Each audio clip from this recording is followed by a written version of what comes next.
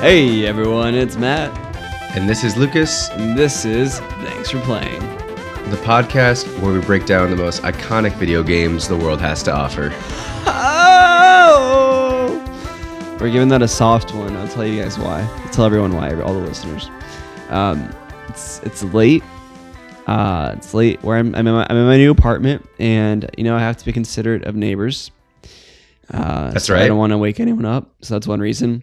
And as you just heard from that, maybe you caught that little voice crack just now. Actually, Lucas and I, along with some other friends, went to karaoke last night, and I'm gonna be honest, I'm in pain.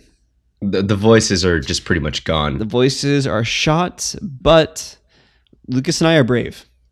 I know neither of us sound super great right now, I feel like. Yeah, we don't want to withhold content from you, the people, and this is just the best time Lucas and I have to get this recorded, and we wanna provide. When we eat, our fans eat, and we firmly believe that. That's right. And for those of you that are wondering, Bohemian Rhapsody, Welcome to the Black Parade. What else did we sing? All-Star. Also, that was like the first one you sang. That was really good. Neil did Bad and Bougie, right? The homies did Bad and Bougie. That was cool. What else? I did Gold Digger. That was cool. I tried to do Passion from Kingdom Hearts, but it was the Japanese version, and even if they even gave me at least like American alphabet subtitles, I would have tried to sing it in Japanese, but they gave me like the katakana I am guessing it was katakana to read it, which I mean, isn't that part of that song in English though? No, there's two. So for every Kingdom Hearts one she does two different. She does a English version and a Japanese version. Okay, what was the name of the song for the Kingdom Hearts 2 TV commercial? That was super cool. It would have been Passion. Oh, okay. So it was that song. Yeah, and I actually think Passion and Sanctuary might be the same song. I think Passion's the Japanese version. I think Sanctuary is the English version. Oh, okay. I kind of forget on that one, to be honest. But either way, great songs. Kingdom Hearts 1 is simple and clean. Wonderful, wonderful music. All right, man. Yeah, that was fun karaokeing. Yeah. It was, it was great. Oh, dude, Chop Suey. That's what really screwed my voice over. We did Chop Suey, Chemical Romance, freaking. that hurt so. I remember. Yeah, that was nuts. Ricky and I were just looking at each other like, I don't. Does it end soon? Yeah, that was crazy. You guys were doing. You guys did Chop Suey very well, though. I was impressed. We had to go for it, man, for the fans. It's never about us; it's about the fans, and that's why today, we're not here to only talk about karaoke. We can also acknowledge that this is a gaming podcast. I did do a quick Google search just for my own pleasure. Sanctuary is the opening, I think, to Kingdom Hearts. Passion's the ending. Moving on. We're not talking about Kingdom Hearts 2 today, though I hope we do that for the podcast soon. That's another topic for another day.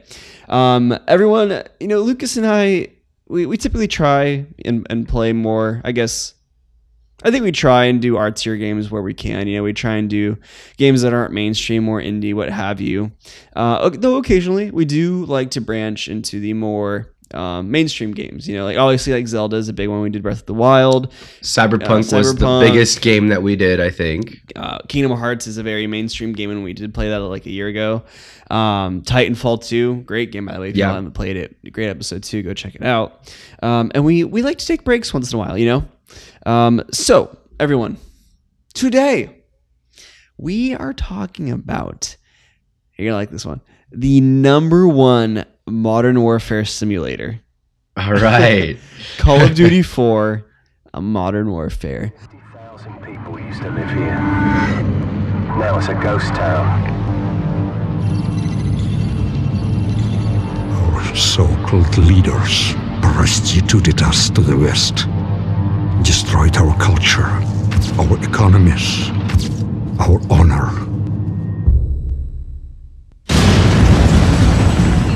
U.S. Marines stationed on high alert were given the order to invade the small Nikolai! Foreman check. The crew is already nearing. sacrifice to our country, we shall lay waste to theirs. You think this will stop the bloodshed? Dun, dun, dun. Fuck. That's right. The 2007 worldwide phenomenon. Call of Duty, the first one to break away from a World War II setting and launch the series into pretty much what we know it as today, at least from a multiplayer standpoint, and what we'll talk about here, as well as a campaign standpoint. 9.4 from IGN, 10 out of 10 on Game Informer, 92 out of 100 on Metacritic, and my favorite rating, 5 out of 5 from XPlay. I don't even know what XPlay is. XPlay was G4's rating show. Anytime I see XPlay show up on like the aggregate scores anywhere for a game, I'm like, okay, we got to throw that in there. They had a lot of hot takes back then, but I'm all for it. Obviously, Call of Duty is a really, really foundational game for a whole generation of gamers. I think It's iconic. The gaming world was legitimately changed for many years because of this game. Like when Call of Duty came out, now every single developer needed to make a Call of Duty style game. They needed to model their multiplayer after Call of Duty's multiplayer. I got did a lot of research on what makes the Call of Duty multiplayer specifically great.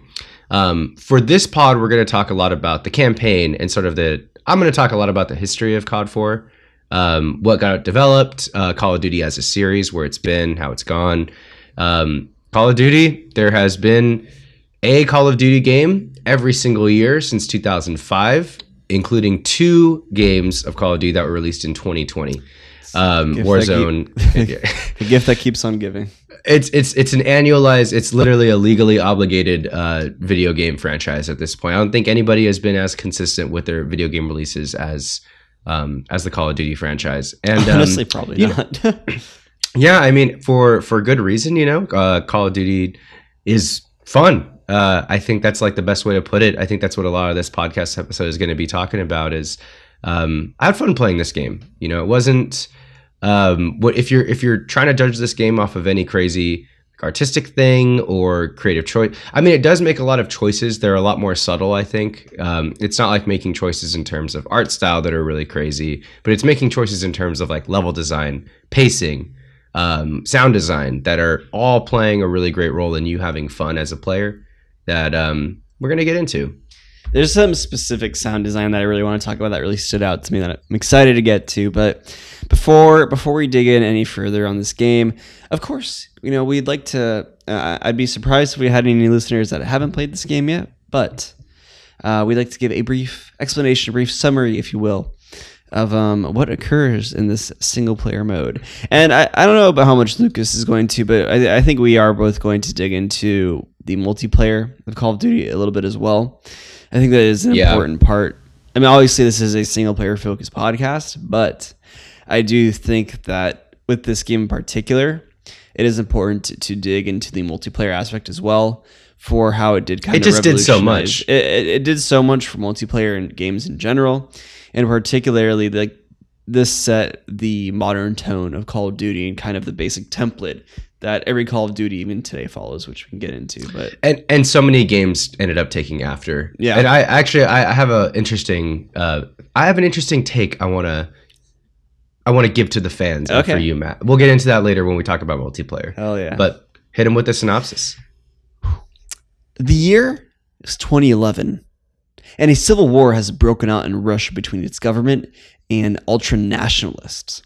Meanwhile, a separatist group led by Khaled al-Assad, who holds anti-Western views, seizes power in an unnamed country in the Middle East through a coup d'etat. In response, doing what the U.S. does best, they invade the country. Yeah, so many problems there, but there's not really like any, whatever. At the same time of this invasion and this coup d'etat, a civil war. Excuse me, I already went into that. During the invasion in the Middle East to al-Assad's palace, a Russian nuclear device detonates, destroying the city and everyone in it. And killing like 30,000 American soldiers. Yes. Correctly. There's a huge invasion going on, and just large loss of American life. The story then follows Price and the rest of his task force in figuring out who provided the nuclear weapon and saving the world from any future nuclear destruction. Not my best summary. And we can get into a little bit more too. There's a reason really it's not as good. Yeah, and there's really not that much going on. It's basically like, political instability in an unnamed Middle Eastern country. Probably sounds very familiar to a 2007 audience. U.S. invades to try and create stability just by killing everybody there, and then a nuke goes off, killing a lot of American soldiers, and then people are pissed. It's basically 1-to-1 with our history, barring the nuke. Yeah. And then it's you float between an American soldier named playing as an American soldier named Paul Jackson, and then a English soldier named Soap McTavish. Yes. And you do missions of like special forces and special operations under Soap, where you're doing more stealth oriented missions. Informants, kind of night vision, breaching, breaking and entering, things like that. Whereas the American side missions are all like just pure combat madness, battlefield missions. Urban warfare, just going through cities, block to block, building by building, very intense. Yeah, exactly. So I'll just jump right into initial thoughts. I've kind of already started a little bit, but this game right here, obviously is one of the biggest video game franchises ever. They can basically put very little effort in and recycle last year's game, or maybe add a little bit more. They actually do a pretty good job of like switching it up every couple of years with like really reinventing it or taking it to a whole nother genre, not reusing the same assets over and over. They just do that, and they're just going to sell millions and millions of copies and make a huge profit every single year. Yeah. Call of Duty is like brand name. Everyone knows what Call of Duty is. Like my dad knows Call of Duty by name. My little nephews and nieces know Call of Duty by name. Obviously, me and Matt do. It's like you ask anybody Call of Duty, they know what you're talking about. Even parents will know, because that's the game probably their kid played growing up, right? It's just exactly. Call of Duty is basically synonymous with the word video games, for at least for people in America. I think I can't really speak for overseas, but it's just like such a when you think video games, so many people are just gonna think Call of Duty, right? Yeah, and I think for a lot of people too, that's what video games are, right? Because I have a lot of friends like this, and I'm sure you too as well, Lucas, where they'll only play like 1 or 2 games, right? Like they'll get the new Call of Duty, and then they're playing that multiplayer the whole year. Like that is their game. Yeah, totally. And that's kind of what it's meant to be, right? Call of Duty is meant to be like that game that you buy once a year. You kind of can binge like zombies or do like the campaign, and then just mess around on multiplayer with your friends. And one thing that's really, I think Call of Duty does really well, and I used to be very opposed to this when I was trying to get better or, play video games seriously, even though I was never really that good, is like Call of Duty allows you to be like a selfish player in terms of multiplayer, where you could just dive in, shoot some guys, jump into a lobby and fight, and just kind of, it's not a big commitment, not long matches. You don't have to figure out where you fit on a team. You don't have to fulfill a role. You just go in there and you just start shooting. It's not tactical like how Valorant or CSGO would be. Yeah, or I played a lot of Overwatch, and it was like you needed to know where you fit in, you needed to learn a character, all that kind of stuff. But Call of Duty, it's like you could just boot it up and zone out. Doesn't have to be ranked, doesn't have to be hard. You just kind of running guns blazing, have a good running time. Guns blazing. And I think I used to really poo-poo that a lot. I think when I kind of shifted from playing a lot of Call of Duty in middle school to wanting a more serious experience, playing Overwatch, CSGO, and then eventually Valorant, things like that. And one of the things is like, if you're playing CSGO or Valorant, like you'll hear people go like, if you suck or you're playing the game wrong, people go, just go back to Call of Duty, kid. That's like considered an insult in CSGO even, and people say it all the time. And so like, I've definitely subscribed the last few years of going like, oh, COD is kind of basic and kind of ass and whatever, but man, it totally has a place. It's just be that's mindless. Exactly right. That's the thing is, everyone's right in this situation. Everyone's right that Call of Duty is basic. and especially relative to games like Overwatch or, like I said, Valorant or CSGO, or even probably like Rainbow Six, games like that have a lot more strategizing going on between them and between rounds and stuff like that. But Call of Duty is important too, because not everyone wants to, go home after their 9 to 5 and then queue up and play some super serious, try really hard game, and then get yelled at because they go 5 and 6 instead of 7 and 6 in solo queue, right? Yeah. Call of Duty is important because, like, I'll give a great example. I mean, my friends and I, my older roommates that we all live separately now, some of us in different states, we'll still play Call of Duty together and reconnect over that once in a while. And we're not playing it to, like, I mean, we've even said we're not even sure we like the game anymore. It's just like what we do to stay in touch, and it's like kind of a fun thing, right? And like we're not gonna do that over a game like CS:GO or Overwatch or Valorant that like requires so much like tactical awareness to even have any shred of fun in that game. So very different experiences. Both are important. Call of Duty definitely has a place in gaming culture today, I think. Absolutely. I did a lot of research about this game going in, and the sort of the historical context that it came out. So Matt, do you remember the World War II game series that was way popular way before Call of Duty? Do you remember what it was? Medal of Honor? Medal of Honor. Medal of Honor. I played a couple Medal of Honors, yeah. There were 5 Medal of Honor games before the first Call of Duty shipped. I didn't realize there was that many before it. Wow. Yeah, it was backed by Steven Spielberg. I mean, it was meant to be a big, so Medal of Honor is a big series backed by Spielberg, meant to be very massive and cinematic. And of course, it's like, you gotta think in the late 90s, Spielberg made Saving Private Ryan. And I think like there's sort of this resurgence or obsession with like World War II or, mid-century American wars and things like that. You had like think Brothers in Arms, Generation Kill. There's like a lot of popular American media at the time that was like really for some reason obsessed with like American wars, specifically World War II, and I think that first Call of Duties were no different. Infinity Ward was the developer of Call of Duty. Not the developer of every single Call of Duty, but Infinity Ward kicked off Call of Duty with Activision. So Infinity Ward made Call of Duty 1 and 2, and then Treyarch developed Call of Duty 3, and then Infinity Ward developed Modern Warfare, Call of Duty 4, Modern Warfare, the game we're talking about today. So Infinity Ward, we owe so much to them and their team. They grew rapidly from a team of 25 to 75 in between Call of Duty 1 and Call of Duty 2. They wanted for so long to create a modern warfare game. And it wasn't until Call of Duty 3 was finished up that they actually got greenlit to finally do Modern Warfare. And there were so many ideas that they had come up with. And I'm going to talk about a lot of stuff that got scrapped. They had hundreds and hundreds of things that they wanted to do that they just couldn't fit into the game, and they had to scrap. It's pretty crazy.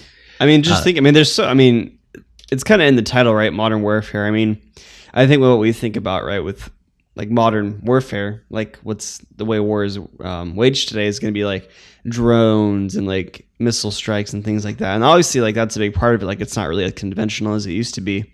But then there's also so much more that we don't see that goes on, right? Like stealthy things that we don't understand, or the way certain technologies are utilized, whether that's like phone tracing, things like that. There's so much that goes into it that I'm sure that they wanted to include. And yeah, you'll definitely be diving into that. I mean, what's interesting is I just got a few things here is when they got greenlit, they no longer had to hold on to the plot points of World War II. So check this out. I mean, if you're making a campaign for Call of Duty and it's set in World War II, you can't have helicopters. Oh, yeah. Yeah. So that's already one, is like there was no way for them to do a mission where somebody like goes down, like ropes down from a helicopter, fights, jumps back in, goes to another location, which is all that happens in that mission. Crashed, right? I think it's crash site or crash. Yeah, it's like the mission is you go from zone to zone on a helicopter. That was just, even if, I mean, from a technical standpoint, it was probably possible, but there just simply were not helicopters in World War II, so you couldn't really go that route. Night vision goggles, comms, being able to like constantly communicate with like the people on your team in a stealthy way.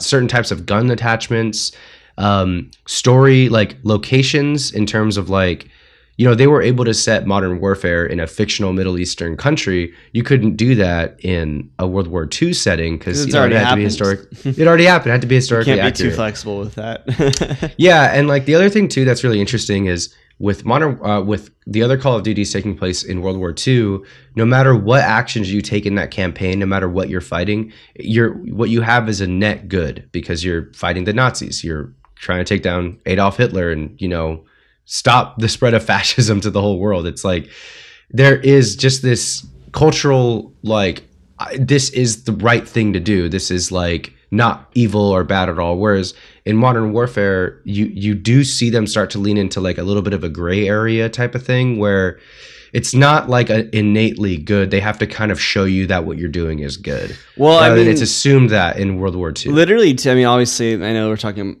This isn't the game we're talking about today, but just continuing with that trend, look at, say, for example, Modern Warfare 2, where literally an American operative, like, I don't know what his branch was, like CIA or like Special Forces, whatever, all for the sake of keeping up their identity, joins a terrorist squad and shooting up a Russian airport. Yeah, literally. And it's like, is America really being the good guy anymore if they're really willing to go that far?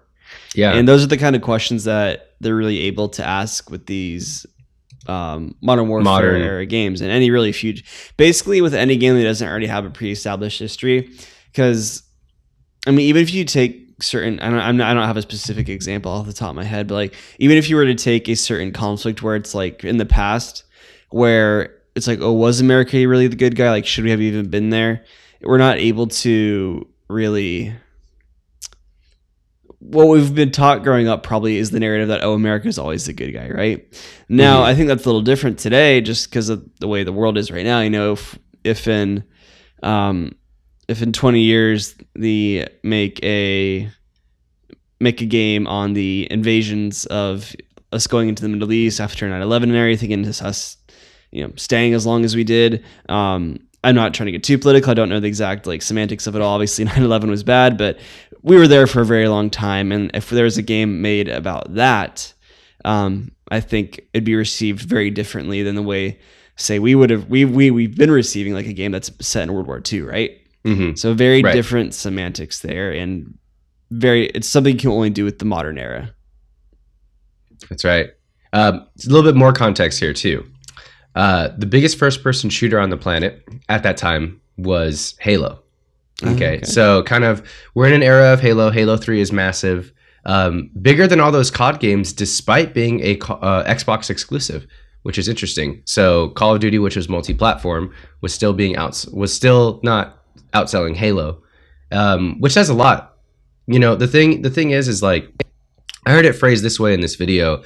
Back then, it was actually really difficult for gamers to get their friends to play Call of Duty because it's like Halo, you're like a super powered space marine jumping through the air, like shooting a rocket launcher and like chucking grenades and like assassinating friends and building your own maps. It's like there's so much more that it has to offer, right? It's like it sounds so like it's kind of funny. Like this was literally the debate that I would have with friends was like I had a friend that was arguing like, oh no, the sniping in Call of Duty is so much better because you have to hold your breath. It's like more realistic. That was when it became cool. Like that's when Call of Duty started really taking over like the mind space of teenagers. But before that, it was like, how are you going to convince a kid to play like Call of Duty 2 or Call of Duty 3 over Halo 3? It was like you're just a boring, Halo 2 even, right? Yeah. Yeah, you're like a foot soldier with an M1 Grand throwing like a grenade and like you can't even sprint, you know? It's like such a you can't jump or anything. It's like such a hard sell.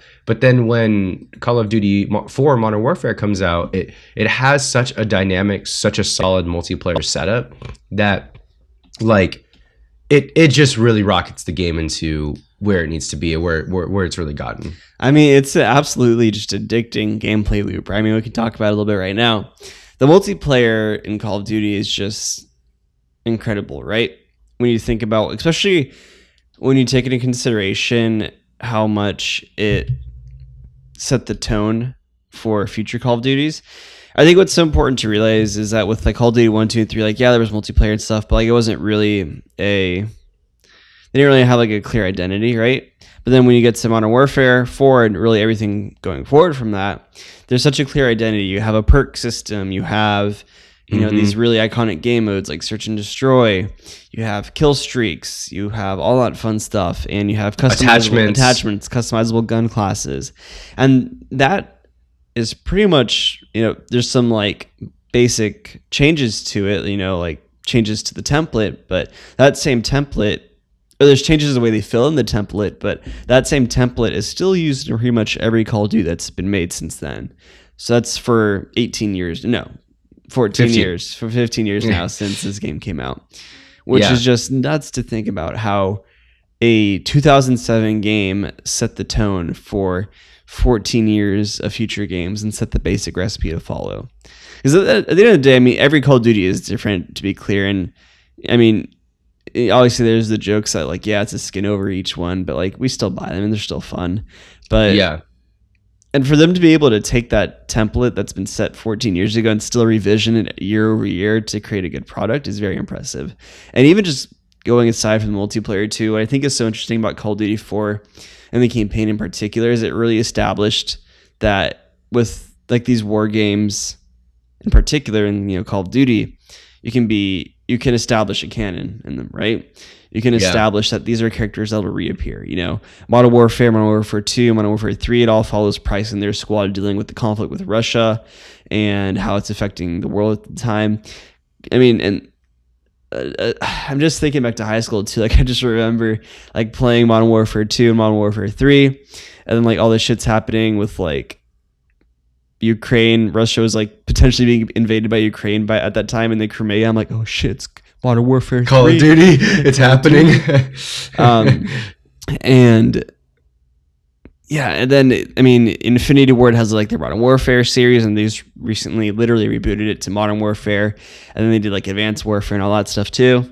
And then Treyarch has the established canon, which is really interesting. The established canon and like pre-established history, right? Because what we've talked about earlier today is that, what's so great is like when you do these Modern Warfare games, you can establish your own history.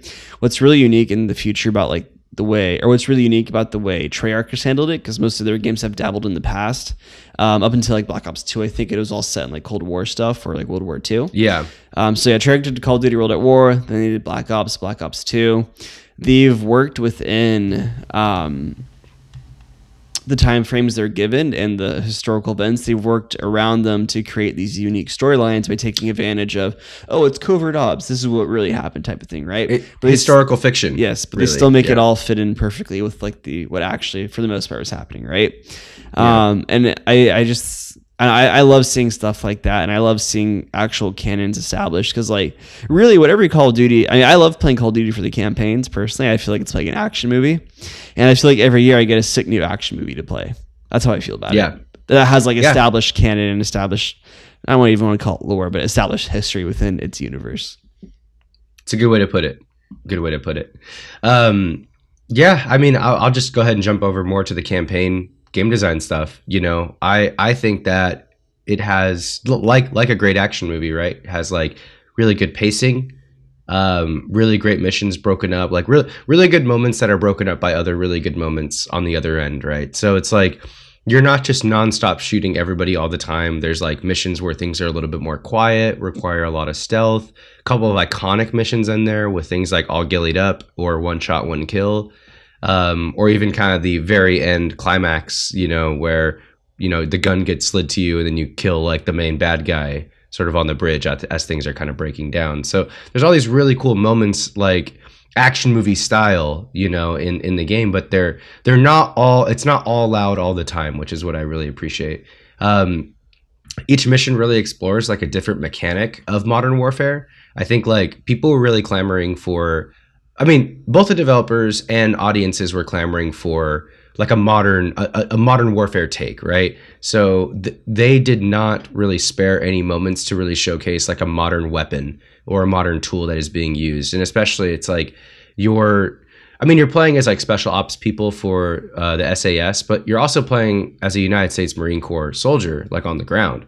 So it's like brute force, tanks, javelins, AC-130s, night vision goggles, claymores, C4. I mean, basically every single tool that like the United States Army has, or modern country armies have, you get to use and kind of see. I mean, I never knew what an AC-130 was before this game. And I mean, for better or for worse, I know what an AC-130 is, and or a javelin missile, right? Like all these random weapons. Yeah, and like I just know that there's like a whole generation of kids that got military education in one way or another from Call of Duty passively while talking to friends. They knew what certain guns were. They knew what was standard issue in the Army, and like I don't know, even the image of in Death from Above, where you're an AC-130 gunner and you're shooting at people on the ground, like blowing up buildings and cars, like that imagery right there, even with like the black and white or thermal scope and stuff like that is for many people their introduction. Like you might have seen something like that on the news or videos in the early internet on like eBombs World or early like live leak and stuff. You would see those videos of like that's actually what it looked like from those from those gunner ships and stuff. 100%. And it's like that it was kind of bringing something that we all kind of knew was happening in the background, where like the US just had a gunner ship somewhere and just would blow up a building or something in the Middle East. Like it brought that imagery to the forefront in pop culture in America, for better or for worse. Right? That's such an interesting idea too, because I mean, I don't even know how to like really brush on this without going super deep into things, but just the idea of, I mean, obviously like there's the whole idea of good versus bad, but I think with a lot of the conflicts that have happened in the Middle East, obviously this one is fictional, so I'm not, let's not get it twisted. Like the bad guys are probably pretty bad in the context of this Call of Duty game, right? Yeah, to be clear, they are. But they're basically showing you like the way that these soldiers would talk in real life, I mean, like, oh, got him. Oh, like, nice shot. But, like, you're also, like, literally just killed 50 people with a round of your, like, whatever from your AC-130, right? Yeah. It's not something I didn't have these thoughts, thankfully, when I was, like, 12 or 13 playing this game, right? Or 11, however old I was. 2007? Sheesh, 11. But, it's just interesting to kind of reflect on that today, being like, oh, this is literally just showing like how people and soldiers act when they're in their zone killing, right? I can see why parents would have gotten freaked out about something like this, because this was an M-rated game. And I mean, we were playing this game when we were like 11, 12, 13. I mean, pretty much I don't know if it was the majority. I don't have the full numbers of like the age ranges that played this game, but many people who played this game were not 17 plus.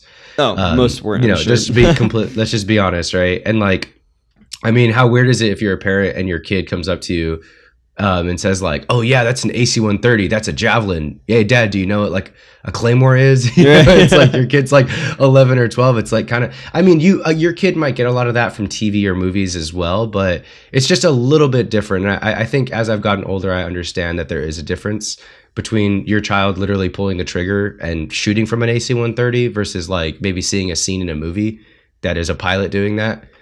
Just a little bit more separation there. Of course, that's always a spirited debate that we're always having, right? Is like if video games are really kind of instilling certain things inside of the youth. But that's an ongoing conversation, right? Yeah, but to me, I think it's just interesting to consider that aside from the ongoing debate that we're always having, ask yourself if the AC-130 mission in Call of Duty Modern Warfare was your first introduction to that imagery, right? Or if you saw that on the news or you saw that on some crazy internet video pre-social media, and just ask how that's informed like the way you view it. I think that's something that people should consider. Absolutely. Yeah. I mean, War is crazy. War's crazy. Just moving on to multiplayer now. Playing this and going back, it just kind of reminded me about its influence on everything and how it really went about like dethroning Halo. I would say, I would make that argument. I think that like people The arcadiness and the floatiness and the physics of Halo were super, super fun for the time. But I think if audiences were given like a really good shot at more realism with a first person shooter, Call of Duty like finally brought it out and said like, hey, this is realism done right. You know, it's like you can realism, but like, you can take 10 bullets and regenerate. But realism, done right. Realism in terms of like, you know, you're not hitting somebody with a gravity hammer while flying through the air. It's a much more grounded experience. Yeah, and like the perk system, like we talked about, was really good. And I would argue that even the loadout system, like a lot of hero shooters that we see now, like your Rainbow Sixes or your Overwatch, Valorant even, those are actually extensions of Call of Duty establishing like a class loadout system, where now instead of loading out like specific classes, you're just loading out as a specific hero in person. Mm-hmm. But point being that everyone is a little bit different going in, whereas Halo, no one was even different. You were just all on the same playing field. Like the BR and the AR, Yeah, and it was all like if you knew where to find the guns on the map, you would go find those guns and you would go use those guns, right? So a lot of times Halo became sort of map control, King of the Hill type stuff, where you would always try and go to where the sniper was or the shotty was and kind of play the game that way. Whereas Call of Duty, it kind of levels it out and just says like, hey, just load out with your gun, just go fight that guy. Yeah, it's very different. I mean, what did you prefer, or what do you prefer, Halo or Call of Duty? Yeah, I mean, I don't know. I guess Halo. In hindsight, I think that Halo probably had more to offer in terms of like custom games and like just messing around with my friends. I mean, I mostly played like just silly custom games in Halo back in the day. I didn't really play it like competitively or try to rank up. See, I was in the same boat. I only liked Halo for the custom games. If my friends ever wanted to play proper multiplayer, I'd be like, no, let's go play Call of Duty instead or something, right? I only liked Halo for the custom games person. And the campaign's fun. But the second I got into multiplayer, I'm just... Maybe it's just exposure too, because I think like what I got exposed to first, because I think I played Call of Duty before I played Halo, or the multiplayer anyways. But yeah, it just hits different than Halo multiplayer. I don't know what it is. I did like Call of Duty Zombies more than sick. I think most things in Halo custom games. Zombies was always really, really great. A lot of things more I mean, just in gaming in general, that was one of the best things out there, right? Yeah, it was always fun to like play a night of Call of Duty. This was like World at War. Play some World at War and then get tired of multiplayer and then go jump to like a lobby of zombies. That was always really cool. But yeah, I mean, just the multiplayer of COD. I know we don't usually cover multiplayer on this podcast, but seriously, I mean the model for Call of Duty 4 Modern Warfare's multiplayer is still being used today, right? Like, yeah, man, what is that? 2007, 14 years later, it's still being used. Like the progression system where you unlock new attachments, you unlock new perks, you level up, you prestige. That is not changed. Yeah. And here's the thing too, is like Call of Duty, you don't ever lose anything, right? Like you're always getting experience for every single kill. So it's not a complete loss. Even when you lose a match, you still got more experience. You probably leveled up in that match. You probably you might have unlocked a new attachment for your gun if you got enough kills on it. Things like that. It wasn't just all about like winning or losing and gaining rank or something like that. I think it did a good job of making you feel like you were progressing towards something. And the other thing too is you didn't have to rank up in every playlist. You actually were always constantly leveling up no matter where you were at. Yeah. Halo, if I recall correctly, you actually had to like... I think each one was tied to the playlist you were playing. Yeah, you're right. Like you'd be a skill 30 in Lone Wolves, or you'd be a skill 30 in Team Deathmatch or something like that. Yeah, you would have to actually progress in each individual playlist. Call of Duty got rid of all of that. So in combination with like the realism that people I think were kind of wanting a little bit, and combining that with like a progression system in multiplayer that really made people feel good about themselves when they played, Call of Duty is they just got a formula down. People just play. Yeah. 100%. Yeah. All right. Moving on to art design. So this is I feel like a lot of the games we critiqued with art and stuff, it's usually running on like Source or whatever, or excuse me, Unreal Engine. This is actually running on IW 3.0, Infinity Ward's engine made specifically for Call of Duty games, and then they just keep reiterating on it. It's like IW 4.0, 5.0.6. Okay. Pretty interesting, but this game actually looked a lot worse than I remember. Oh, really? That's Yeah. that's what you're gonna say. Okay. I don't know what it is, and I've kind of had this experience with just a lot of games from this era that we've gone back and played, actually, like from the like 2007 to like 2013, 2014 era, or like basically anything that came out in like the Xbox 360 or PS3 era. For whatever reason, I don't think it looks good. I think the jump from PS3 or like that Gen 3 to Gen 4 graphics was so much more than I remember it being. And then obviously like the jump right now from like Gen 4 to Gen 5 isn't like anything special, but I don't know why in my head I just remember it being like looking great, like looking super nice. And to be clear, I don't think it looks bad. I just, for whatever reason in my mind, I have this really super crisp, clean thing, and you don't really get that.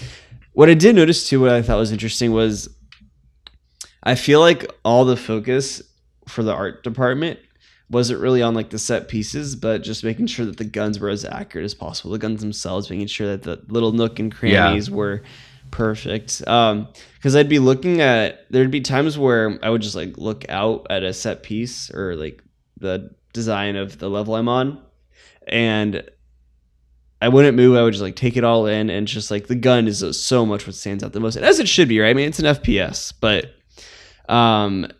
it's just,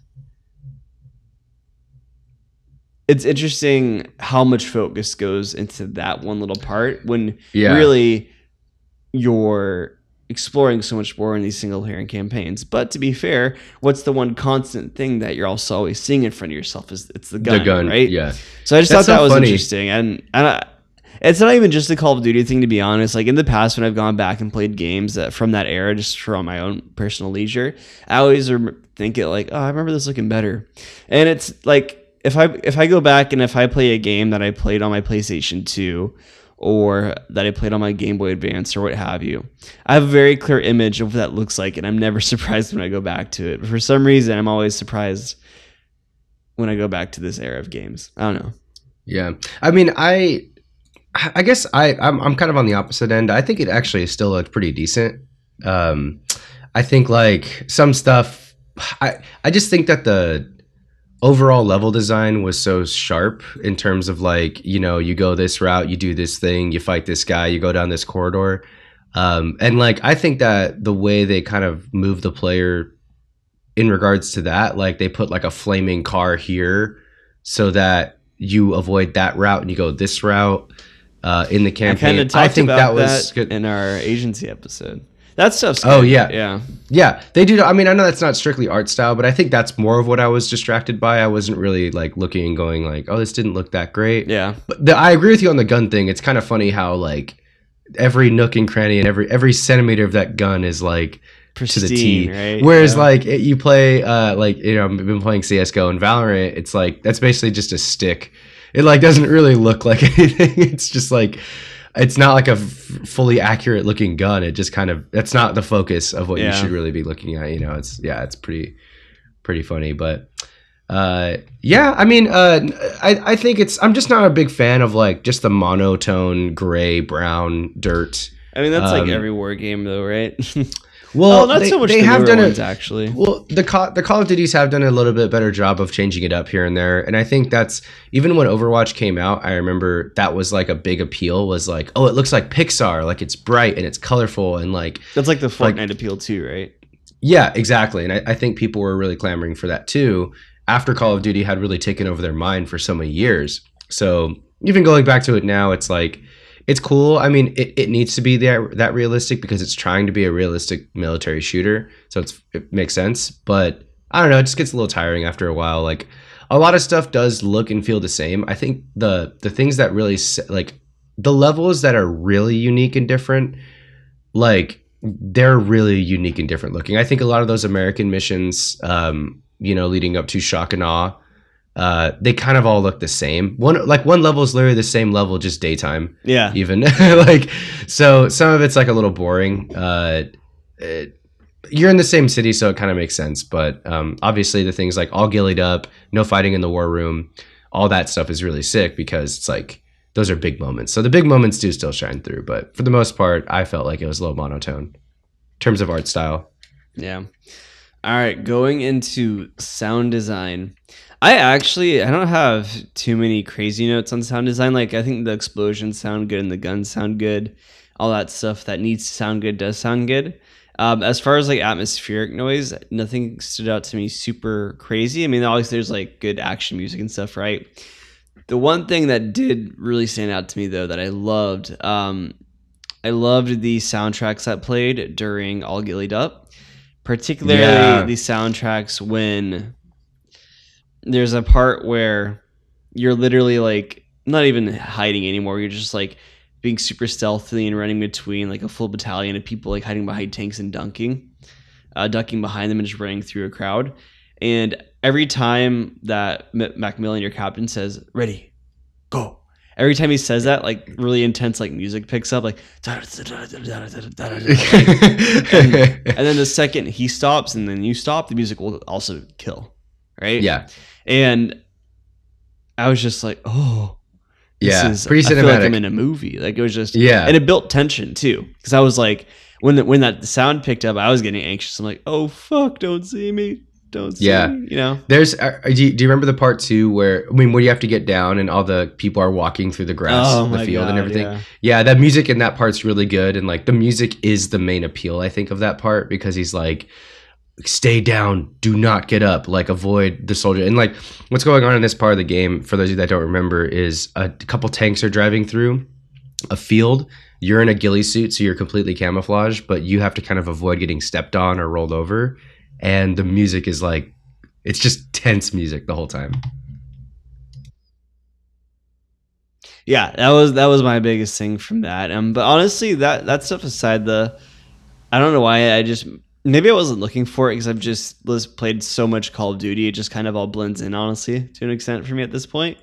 But yeah, it didn't. Nothing else stood out to me, to be honest. I do have a fact for you. Okay. So with the remaster that had come out, because there's a Modern Warfare 1 remaster that was done by Raven Studios not too long ago. Did they do a full remaster? I thought they just remastered the multiplayer.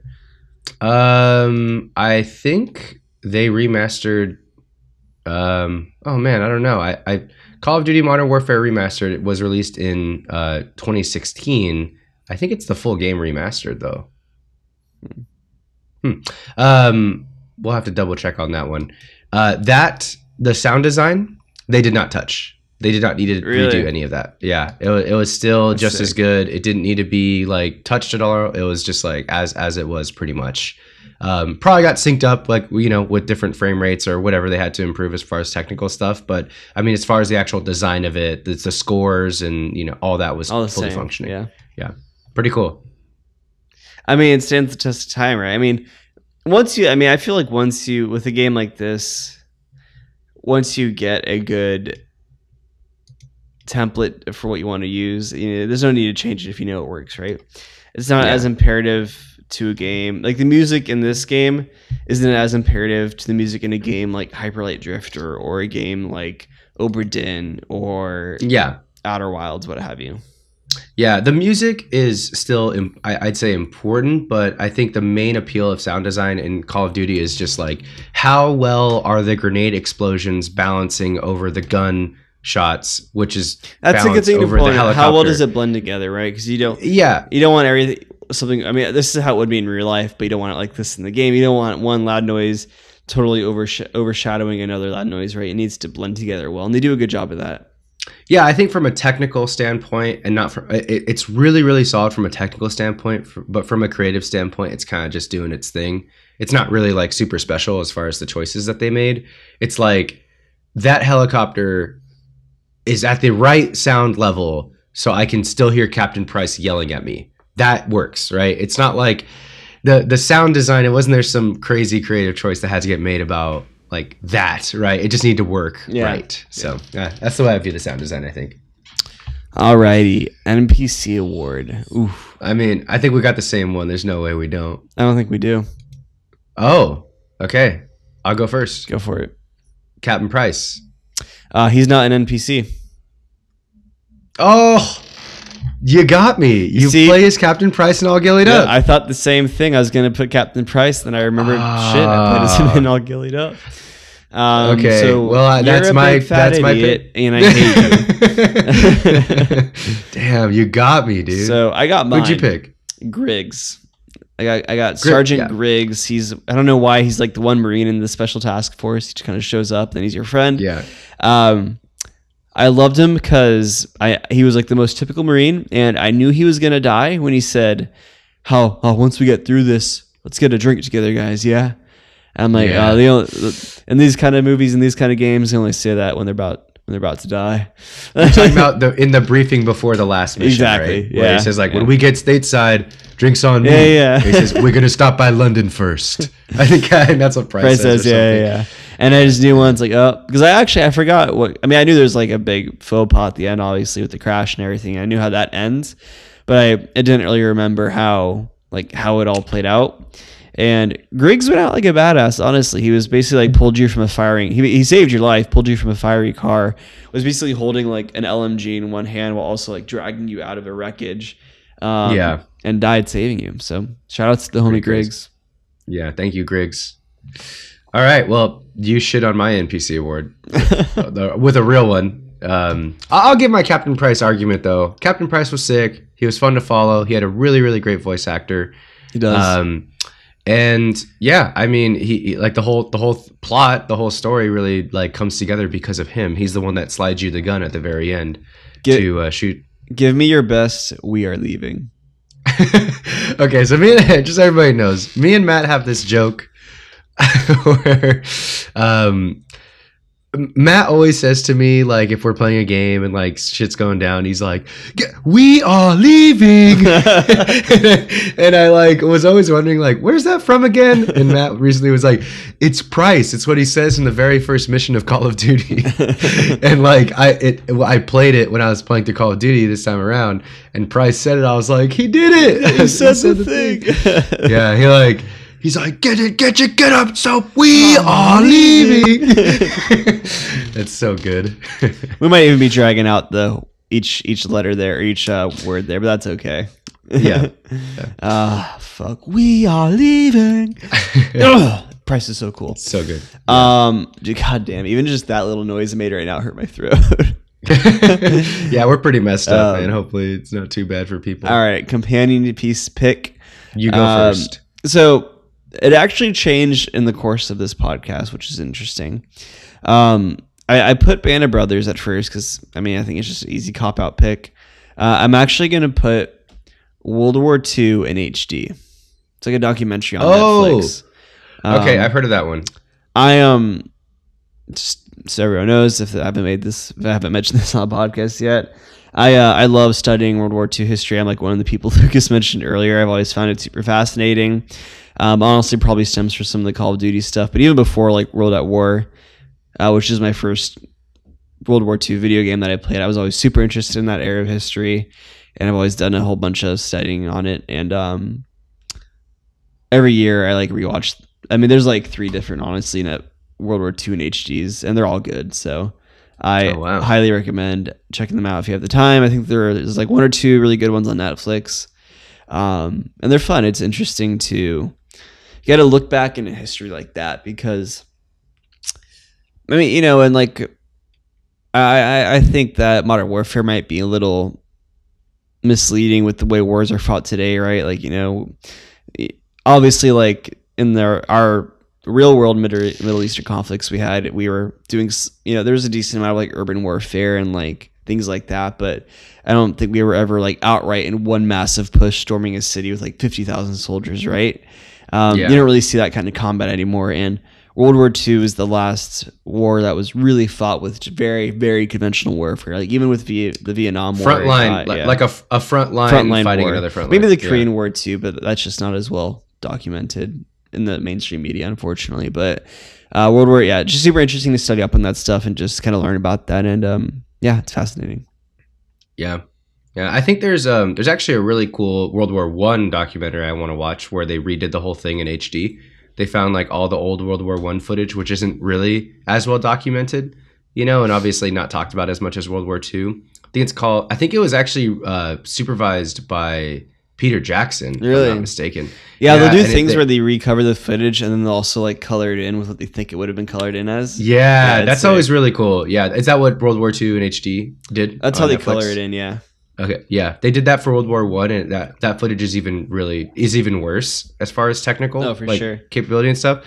I think that one's called "They Will Not Grow Old" or something like that. Yeah.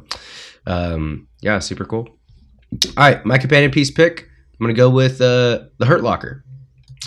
That's a good kind one. just kind of like honestly, I feel like it's kind of the war. It probably one of my favorite war movies, if you can call it a war movie. I think a lot of people like. I wouldn't necessarily call it a war movie. Obviously, it takes place in Middle Eastern conflict and American soldiers and things like that. But it's about a bomb diffuser, in the Middle East, and sort of like the mentality that is developed over a long period of time under intense pressure and stress. Really interesting movie. I believe it won Best Picture the year that it came out as well. I think it was 2008. Matt is fact checking me right now. Yeah. Yeah. All right. Really great movie. And I think in terms of like the modern stuff, it's kind of the same year that Call of Duty Modern Warfare had come out. And I think that American audiences were starting to really understand what it was like in the Middle East. I think like after, obviously, Matt and I were 5 and 6 when 9/11 happened, and the 9/11 20th, it's been 20 years since then, just this month. And I think around that time, Americans, audiences, and politicians, everybody was so gung-ho on having a reaction right away. It wasn't until several years later that we started seeing the reality of the soldiers that were out there and how tough it was, and what modern warfare actually looked like, because America hadn't really been in a conflict like that. I think since the Gulf War, or what was the early 90s? Was that Gulf War? I think it was Gulf War. Korea. The Korean War was Korean 50s. War. Well, it was Korean War, Vietnam, and then Gulf War, Desert Storm. Yeah, so it was like, we started getting a 21st century conflict America was involved in. And that was, I think like there was a lot of media, video games, and TV shows and movies that really started kind of showing what it was really like for our young men out there. And I think Hurt Locker is a really great example of that. Absolutely. I actually haven't watched that one all the way through. Another good one that kind of depicts some of the crazy shit that could happen with Modern War II is Brothers, I think, 2009 film with Jake Gyllenhaal and Tobey Maguire. It's a good one.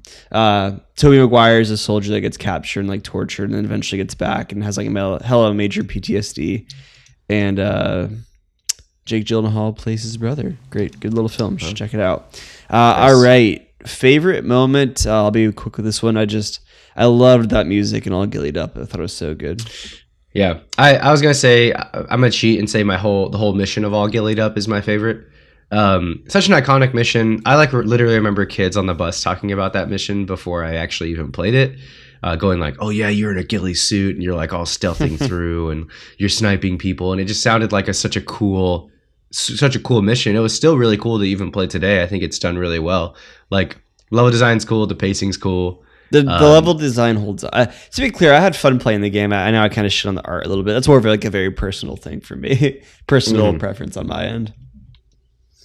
All right. Nitpicks. What you got? Anything?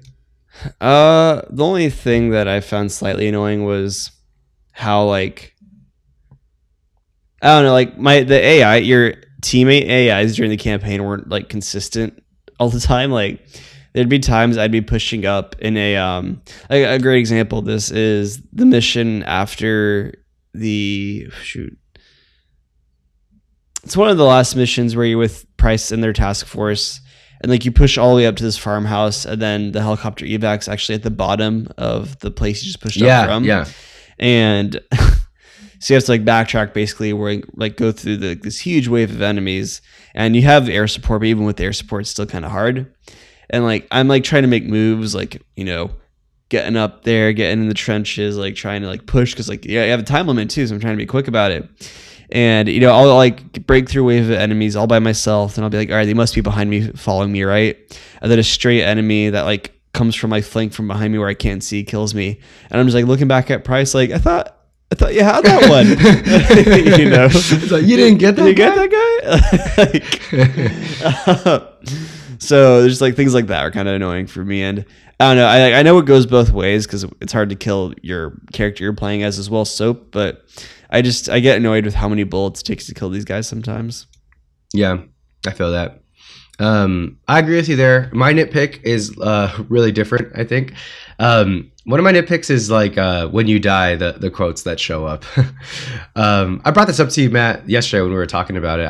I think they're a little silly and out of place. I'm not sure if the Call of Duty still do that, Matt. I know it's kind of been a mainstay in the franchise for a while, but like it's a little funny that like you're playing as like basically you're not necessarily a one-man army to the degree that like Halo has you as, but like, you're a tank. Like you're out here You're a freaking, beast. Yeah. You're a beast. You're taking like 10 shots to the head and like still killing like 50 guys or 100 guys like in one mission. And like when you die or you get hit by a random grenade, which is usually how you die, all of a sudden there'll be a quote that pops up on your screen that's like usually anti-war or usually like one of them's like, the old men start the wars and the young men have to go in and die. It's like very like clearly trying to make so a statement. Profound, yeah, I try to be profound, but it's like the game is not anti-war in any sense of the word or in any sense at all. No, it's like not at all. If anything, it's glorifying it. Yeah, it's glorifying it and like making it, gamifying it really. And it's trying to hit you with an anti-war quote. I think it's just very silly. I think it worked in Call of Duty 1, 2, and 3 because it was more like there was more pride in experiencing World War II, I think, than a fictional war, right? It's like it's a more righteous thing. Yeah, World War II is like innately righteous, whereas like Modern Warfare, it's just like, oh no, I'm just killing guys, bro. It's like I'm just here in the Middle East killing these guys. Yeah, not good. And then they hit you with an anti-war quote. It's kind of silly. So. Yeah. No, I fully support you on that one. All right, would you play the games from this developer? I know the answer. We can just go over that one. Yes, for both of us. Final conclusive thoughts. It's Call of Duty. It's fun. It has my Segoy of approval. It's a mainstay in American culture. Yeah, same here. I think. Again, I went through a very long period of really like shitting on games like Call of Duty, specifically all the Call of Duties that had come out, post Modern Warfare 2, because I've definitely been more on like the strategic, let's try really hard, let's play a team-based game, let's like, get away from Call of Duty's basicness. But man, I totally see the point. I think more now as an adult, especially like, man, I'd clock out of work and I was so excited to just crack open a White Claw and play some Call of Duty. It was really chill. So I don't think every game really will be like that for me, but it was definitely fun to just kind of zone out and play through a Call of Duty campaign. Yeah, it's Call of Duty, the campaigns, the multiplayer will always have a very special place in my heart, especially the multiplayer. I'll be honest. I mean, again, different game on Warfare 2, but some of my favorite multiplayer game memories is just after school or like late nights, 6v6 search and destroy with my homies. Just shit like that was so fun. But yeah. Alrighty. Everyone, we have reached the portion of this episode where Lucas and I will give our ratings out of 10. 10 plus 10 equals 20 last time I checked, so the final rating will be out of 20. This rating usurps all other ratings and is the ultimate rating. IGN, X-Play mean nothing in the face of thanks for playing. All right, Lucas, on 3, we'll each give our ratings. All right. 1, 2, 3. 8. 8. Damn. Okay. I figure you give it an 8. 8's a solid score on this podcast, I'd say. The Kakashi. That puts you at the iceberg, the tip of the iceberg on the Kakashi guy zone, if I'm right. Yep, that's true. I mean, yeah, it's Call of Duty. It's honestly hard to give a Call of Duty anything more than an 8, I think, too. It's easy to dog points off if it's egregiously bad, but honestly, they're all just like decent at the very least. Yeah, well, it's funny. What's funny to me is this is a completely separate gripe, but like for some reason, IGN gives every single Call of Duty like at least a 9.4. Yeah, it's like usually like a 9.4, 9.5. Yeah, it's like, come on, guys. They're always they're always fun, but like 9.4s and above, it's like, that's legendary. I mean, that's high, that's high really up there. So good. It's always weird. Like, I think that every Call of Duty is a solid 7 or 8, like passable or good, great, maybe not, but good and fun. Yeah, I mean, I'm not even getting IGN's a little whack. IGN's a little silly. You finally said it, dude. Yeah. Alrighty, everyone. I think that's all we got today. If you want, actually, not if you want, shoot us an email. Thanks for playing pod@gmail.com. Let us know what's cracking. You can follow us on Instagram and Twitter, TFP Podcast. That's TFP Podcast with an S at the end. If you go into the description or the bios of either of those social profiles, you can also find our link tree, which is where you can find a link to our Discord. Discord's fun. We got a good conversation going on in there. Everyone likes to hang out and have a good time. We'd love to have you all there. We're building a exciting community here, one that is passionate, all right, one that is fun, and one that is considerate of one another's opinions. And I love that. That's right. I think that's awesome. We're also on TikTok. Thanks for playing. No, TFP Podcast as well. So that's Instagram, Twitter, and TikTok, TFP Podcast with an S at the end. And for wherever you're listening to your podcast, if you're on Spotify, go ahead and leave us a follow. If you're on Apple Podcasts, hit that. I don't think this is YouTube, but follow, subscribe, so you can make sure you be notified of every episode when it drops. Leave a review. Reviews really help the podcast grow organically, and lets us know that we're doing okay. So do all that and come hang out. And if you want to keep up with your good buddy Matt, you can find me on Twitter at GoodIdeaMatthew. I'll be tweeting a lot about soccer and the U.S. men's national team probably for the next several months. So that's where I'll be. Awesome. If you want to follow me, you could follow me on Instagram at GoodIdeaLucas. Catch me in the Discord, though. Happy to start conversations and respond to stuff. We had a really great conversation the other day about Joseph Arras and his Fuck the Oscars stunt that we talked about in our Brothers episode that has come out, I think, 2 weeks ago. So yeah, if you want any kind of extra material or you want to kind of bring up a point or something that we've covered on the podcast, bring it up. Our fans are really, really awesome so far. So thank you guys for continuing to be a part of this community and help us grow and have a voice. Absolutely. Yeah. Love it. Love it. Love it. All right, everyone. Thanks for bearing with mine and Lucas's poor voices here. And yeah, not our best, but that's okay. All right, everyone. This has been Thanks for Playing. Catch you next time. Skip it up.